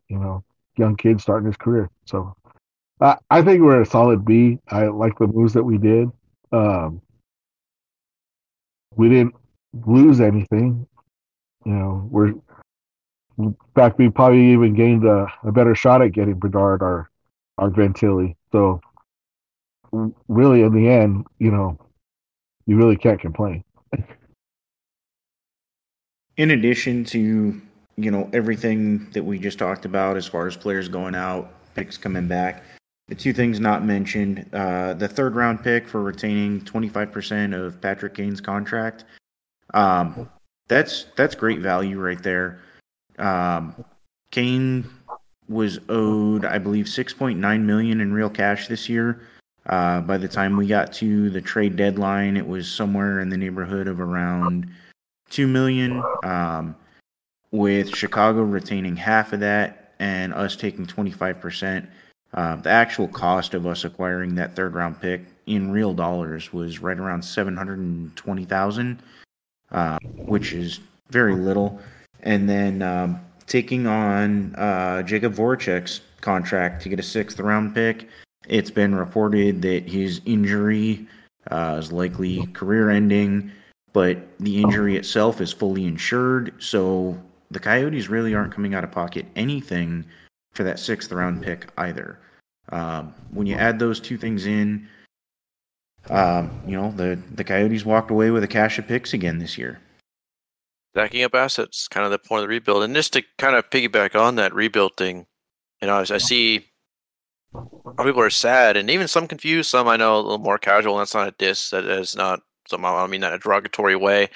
Being like, well, why aren't we getting better players? Why are we doing this? Well, it sucks.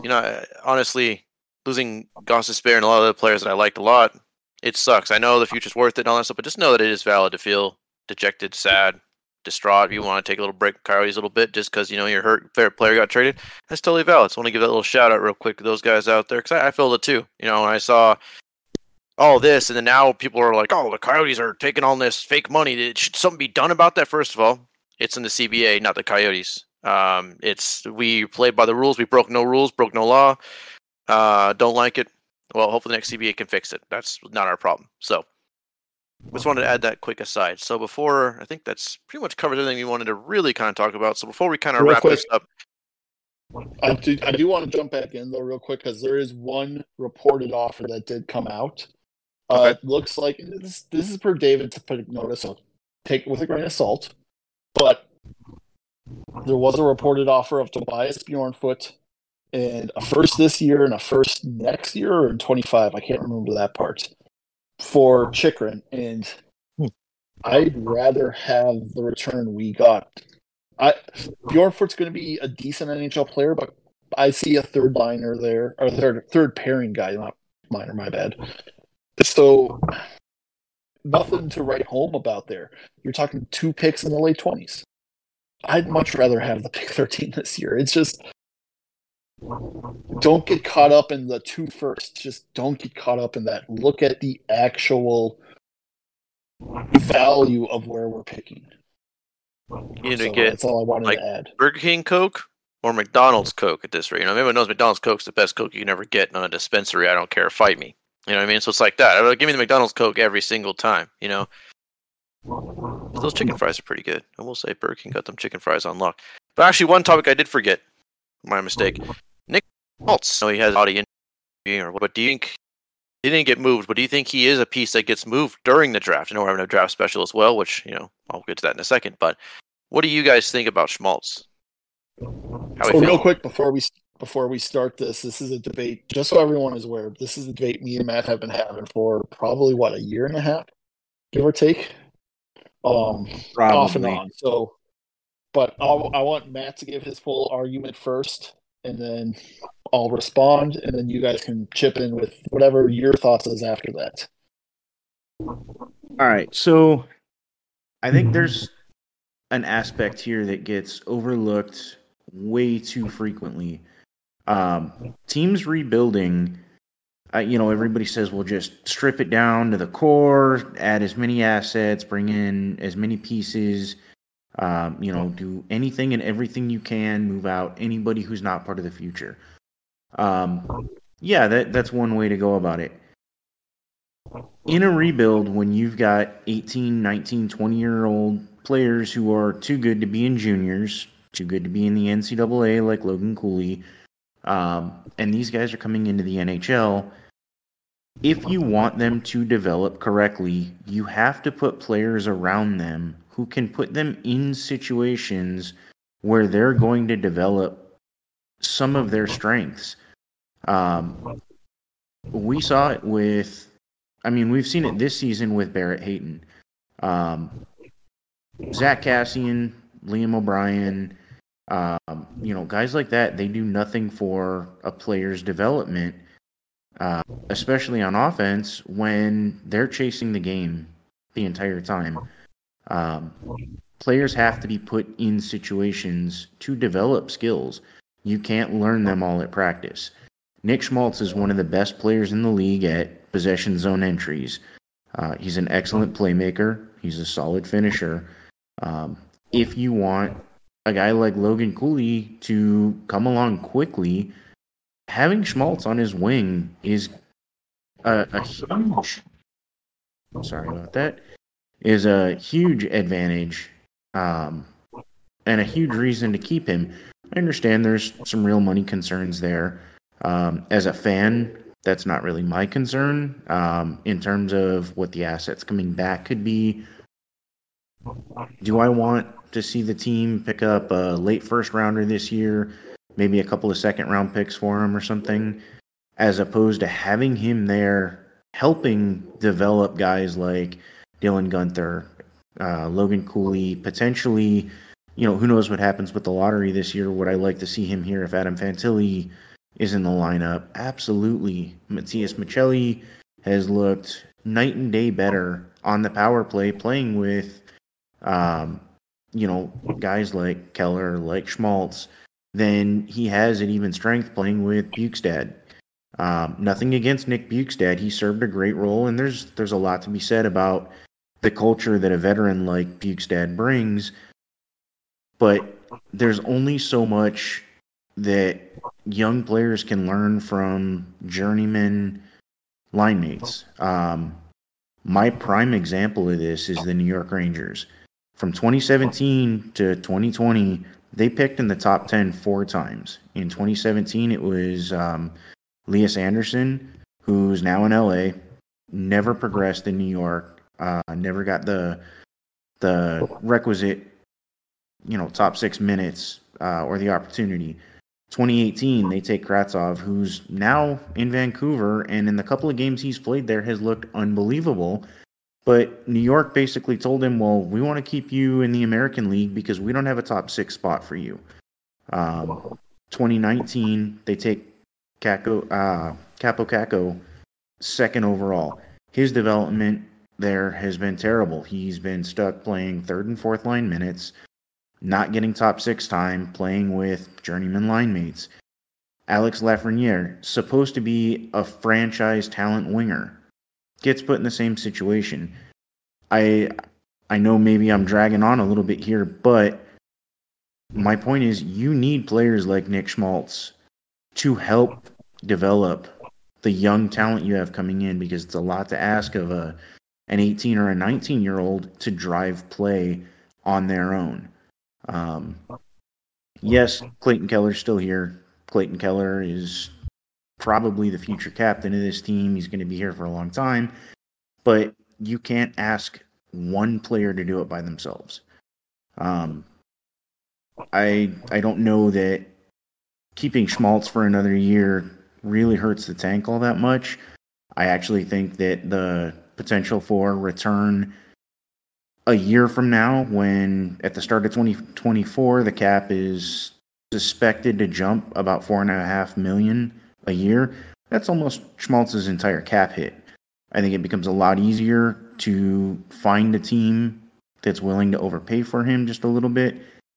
I think it'd be a huge mistake trying to move him at draft day right now, if for no other reason than development of some of the guys coming up. Because let's be honest, this team's not going to be winning games with these young players in the lineup. So individual on-ice success goes a long way in player development. And that individual success doesn't happen if you don't have 1 or 2 good line mates to put around those guys. My problem with using the Rangers as a comparison is they had Kreider, they had Zibanejad, they had Panarin for most of that, they had Trouba, they had plenty of guys. In fact, that was almost a bigger issue, is that they had too many of those types, and these guys couldn't play in the top 6 and get the requisite minutes that they needed to grow. They blocked so many of their prospects because Lafreniere is still on the third line, because you're not going to play him over Kreider or Panarin. And I do agree with that. Yeah, I do agree with that. I guess more what I was getting at was playing those guys with Brendan Lemieux and, players of that nature. That doesn't help their development at all. Like Capo Caco is not going to become a real NHL force if he's trying to adjust his game and he's developing his game to play well with, a fourth line plug. It's not beneficial to, his development. And the reality is you want Kakko and Lafreniere to be that guy more than you want Chris Kreider or Vincent Trocheck to be that guy. For a little while, Jimmy Vesey saw top 6 minutes. Sammy Blais saw some top 6 minutes. Not recently, but did. Those are major issues, and the reason I use New York, and this goes back to what we talked about in New York trying to get out of their own way, in the playoffs. They do a terrible job of developing young guys because they don't put them in the correct situations and around the right players to make it work. So I'm in favor of trading Nick Schmaltz personally. I think his value will never be higher. I think he could go for a late lottery mid-round first this year, in fact. There's so many teams looking to take that next step this year that I think there's a real chance that somebody will pay up that, plus a couple later picks further down. But I think A, his value will never be higher. 2, or B, I do think that no trade clause, teams that are going to be on his no trade clause aren't going to be the teams looking to trade for him more than likely, but teams still use that as leverage as, hey, you can't even talk to these teams because so you got to take a lesser return from us that you can talk to. But I think the development of these players, you still have Krause, you still have Keller, you still have we don't really have much on the back end that's going to be veterans, but you're going to have to bring in some other guys for this. But Cooley's not going to be playing with Christian Fischer. He's going to be playing with Keller or Krause or Michelli or Gunther. These guys are going to be playing with each other and growing with each other. It's going to be rough for a couple of years as we watch them take their lumps, but I don't know that keeping Schmaltz really does much other than block a top 6 role for one of these players. If you bring up let's say we do get a top 3 pick, so you're drafting, just throwing it out there, Adam Fantilli. You now have Adam Fantilli, Logan Cooley, Dylan Gunther, Matthias Michelli.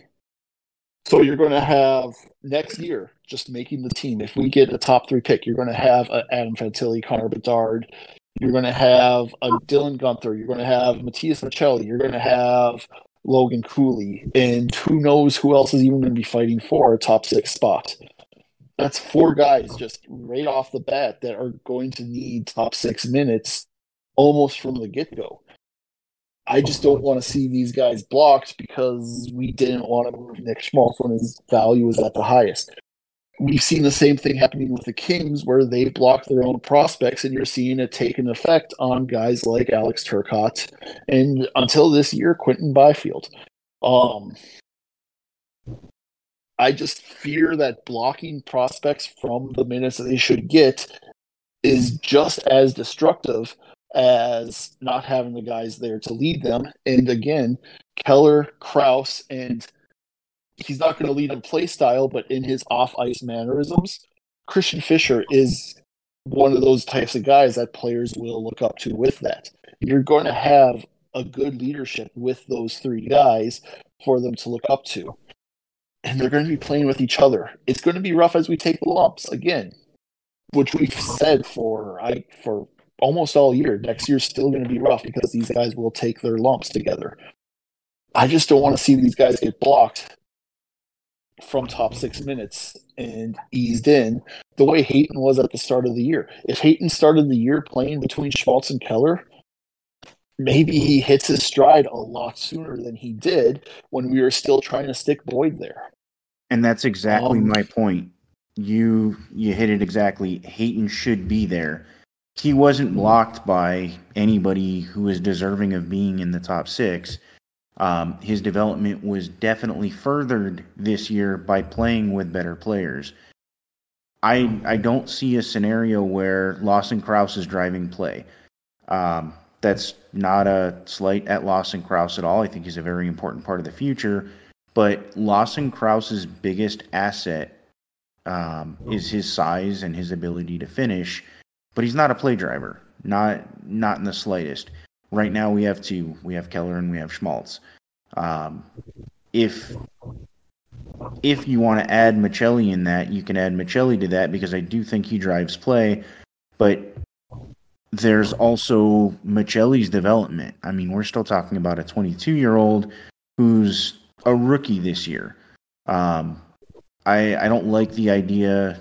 I never have liked the idea of a team stripping down every good play. And you know, if we're talking about a earlier pick in this year's draft, then yeah, maybe that's okay because you're really getting a good prospect. If we're talking about trading Schmaltz for a late 20s pick, an early 30s pick, you know, what are the odds you hit on that pick as opposed to having Schmaltz there to help with development? The reality is there's a big if in the Coyotes getting a lottery pick to needing 5 top 6 spots in addition to Keller. Right now, there's not enough players that are going to graduate to the team that need that. You might have Barrett Hayton, Logan Cooley, Dylan Guenther, Matthias Michelli, Clayton Keller, and Nick Schmaltz. That's your ideal top 6. Lawson Krause fits as a third-line winger, as a power play guy, as a penalty killer. If you do the rebuild right, Lawson Krause is never going to be in your top 6. With any luck, he's not, because if he is playing top 6 minutes 3 or 4 years from now, you missed on a couple of picks. So even with Schmaltz there, I do think there's plenty of top 6 room for the guys that they currently have here, assuming they draft at 6 or 7 or whatever. They get a guy like Nathan Smith, Zach Benson, Oliver Moore. You know, those guys are still going to spend a year or two elsewhere. I think another year of Schmaltz is a real good thing. The other thing that getting a pick this year does to me is we get a guy in 2 years versus a guy in 4 years if we trade him next year, or 3 years if we trade him next year. We just get that guy into the lineup sooner, whether it's a defenseman, which I think if we were to get a third lottery pick, we're taking one of the top defensemen in this year's draft. But the other thing that comes up too is he's going to be 30 when this contract comes up. I understand the thought of keeping him an extra year as these guys grow. And again, I'm for trading him. I'm not saying we need to trade him at all costs. I'm just saying it makes sense to trade him at this draft. But just between his contract being up when he's 30 and looking at either signing him long-term again, which I think would be a mistake at that age, or trading him at that deadline gives you a first that you're not going to see for 6 years from now, essentially, playing for this team. So, no, but if you go off of Armstrong's timeline, Armstrong's in the 5 to 6 year range for coming out of the rebuild. Yes, we do know it gets sped up if the lottery falls their way this year. But again, I don't think without knowing what pick you're getting back, so trading him this year for an earlier first round pick, if you can't do that, I don't think you're looking at, at pick 30, do we like somebody enough to move him off the team? And that was something that Armstrong also talked about at the beginning of this year when he was on the PHNX podcast. He talked about he was approached, saying that, hey, there were rumors about Nick Schmaltz being available, and he said, no, he's a great player. We like him here. We have no intention of moving him. I do think the team sees some value in that as well. And then there's some off ice things there with Schmaltz as well. Of all the players that could have been at the Tempe Council meeting, it was Schmaltz, Keller, and Fisher. Lawson Krause wasn't there. JJ Mosier wasn't there. Michelli wasn't there. Dylan Gunther wasn't there. You know, these guys who were in town weren't at that meeting. What Schmaltz has meant to the team on and off the ice, what he potentially means for the development of prospects. I think at some point this is kind of like, I don't know if you guys remember 5 years ago, 6 years ago, maybe, Radim Verbata, his last year here, he's got like 26 goals at the deadline. Nobody would offer a first-round pick for him, and the Coyotes chose to hold on to him because his value to the players that are around him and what he's able to instill on the guys around him outweigh what that pick might be. So I really do think you have to get an offer that absolutely blows you away to move Schmaltz, because I do think the value outside of just, well, he helps win games, you know, him and Keller have chemistry, that sort of thing. I think there's a lot more value that's offered on a much deeper level to a lot of the younger players. No, so me and Matt have now dominated this podcast for 5, 6, 7 minutes. I do want to hear your guys' thoughts on this. So, Adam, why don't you kick it off, and then we'll get to Tyler? Or did you want to go first, Tyler? I saw you raise your hand there. I can go first. Yeah, okay. I can pop in. Oh. Honestly, I got to go with Matt on this one. I think there's something to be said about mentorship and all that. So I just see Matt. Yeah, I mean, but I also understand Grandy too. Definitely, you know, it is good to get the capital, but I think at this point, with this kind of being like our big tank draft, I think this would be time to get the mentorship. So that's all we had to say about that. And just real quick before you jump in, Adam, in addition to what you were talking about with adding capital, we made 7 selections in the first 3 rounds last year. They've got 22 picks in the first 3 rounds over the next 3 years as well. I don't see this as being like a Philadelphia situation where they're starved for draft capital and you move a piece like Schmaltz because you need that draft capital. I don't think that capital's in need right now. Kind of past that phase too. He kind of made up for, at least I'll say made up for, what's his name? I remember the guy's name. Old GM. It just escaped me. John Chaika. John Chaika. Thank you. Just totally escaped. I forgot about that guy. He's the boogeyman of my dreams. Yeah, that guy sucks. If he is listening to this, just know you suck. But yes, I think the mentorship is definitely more important at the stage that we're going into. I think the mentorship and having that, and I think he's a fairly fan favorite, I guess. So that's also something to be said for too. But go ahead, Adam. Yeah, I like the mentorship. We will never know what impact having Kessel here did for Keller.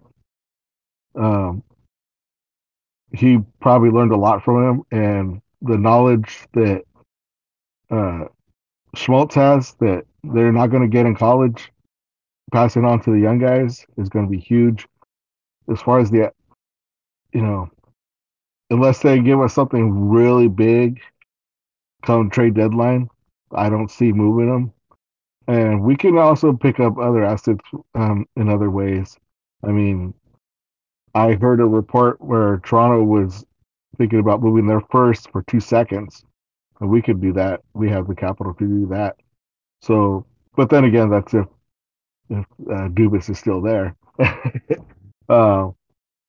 So I mean, we could get the assets without trading Schmaltz away. I'd rather have Schmaltz.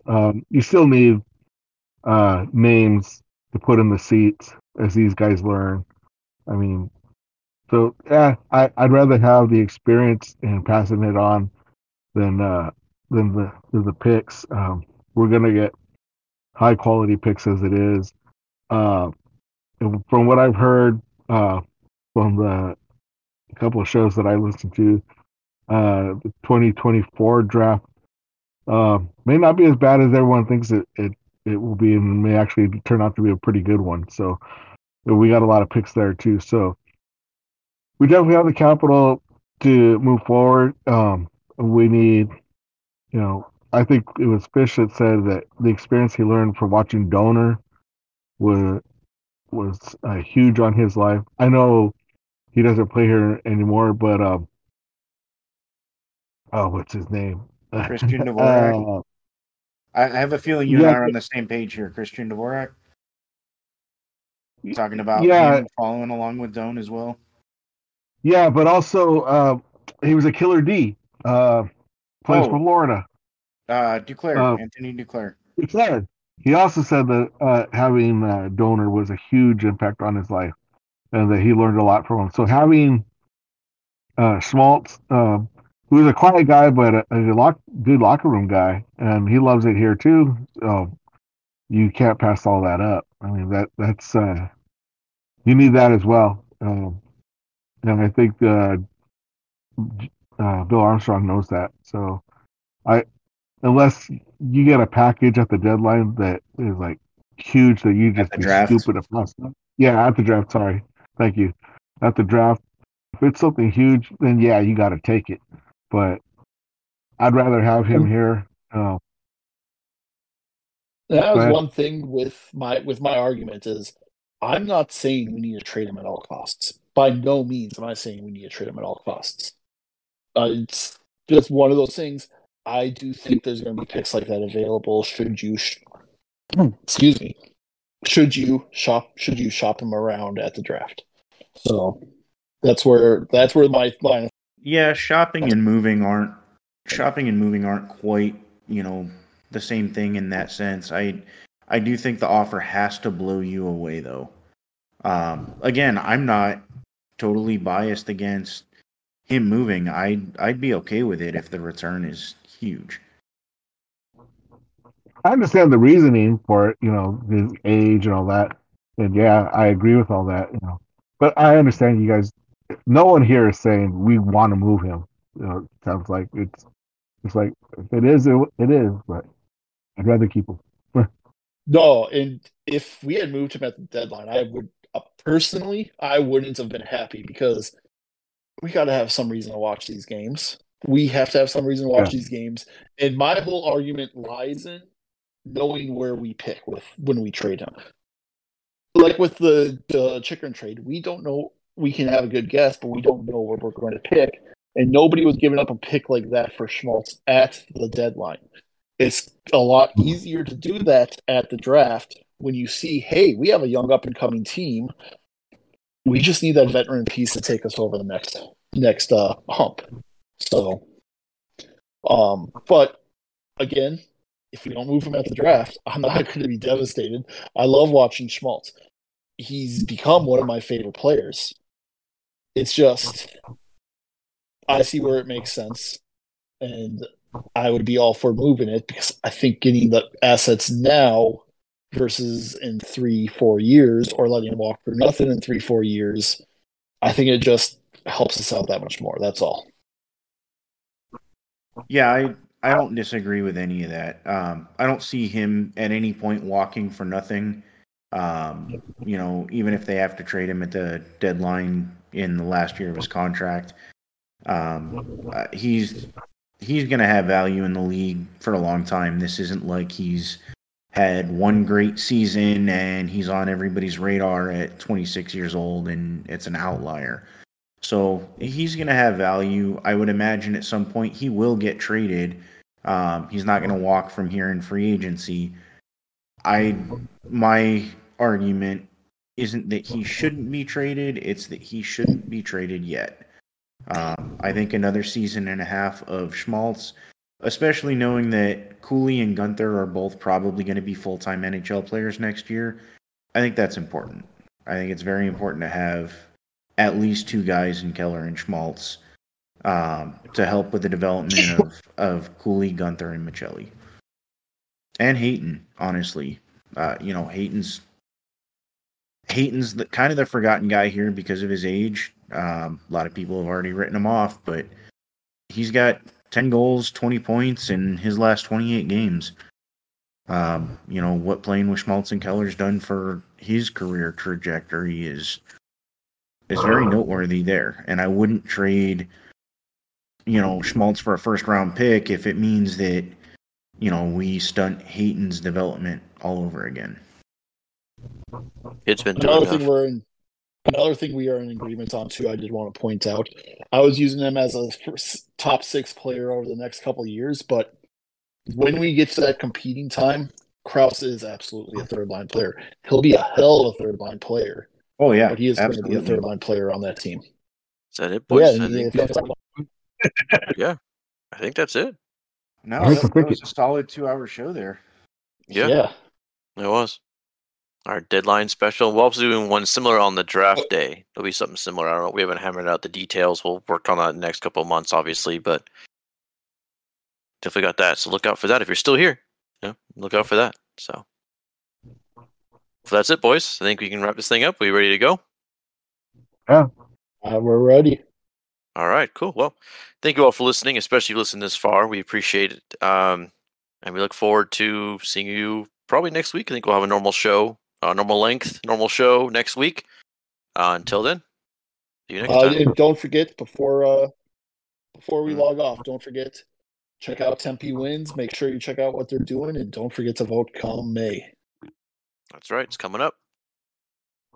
Okay. If that's it, then we'll go ahead and sign off. See you guys next time.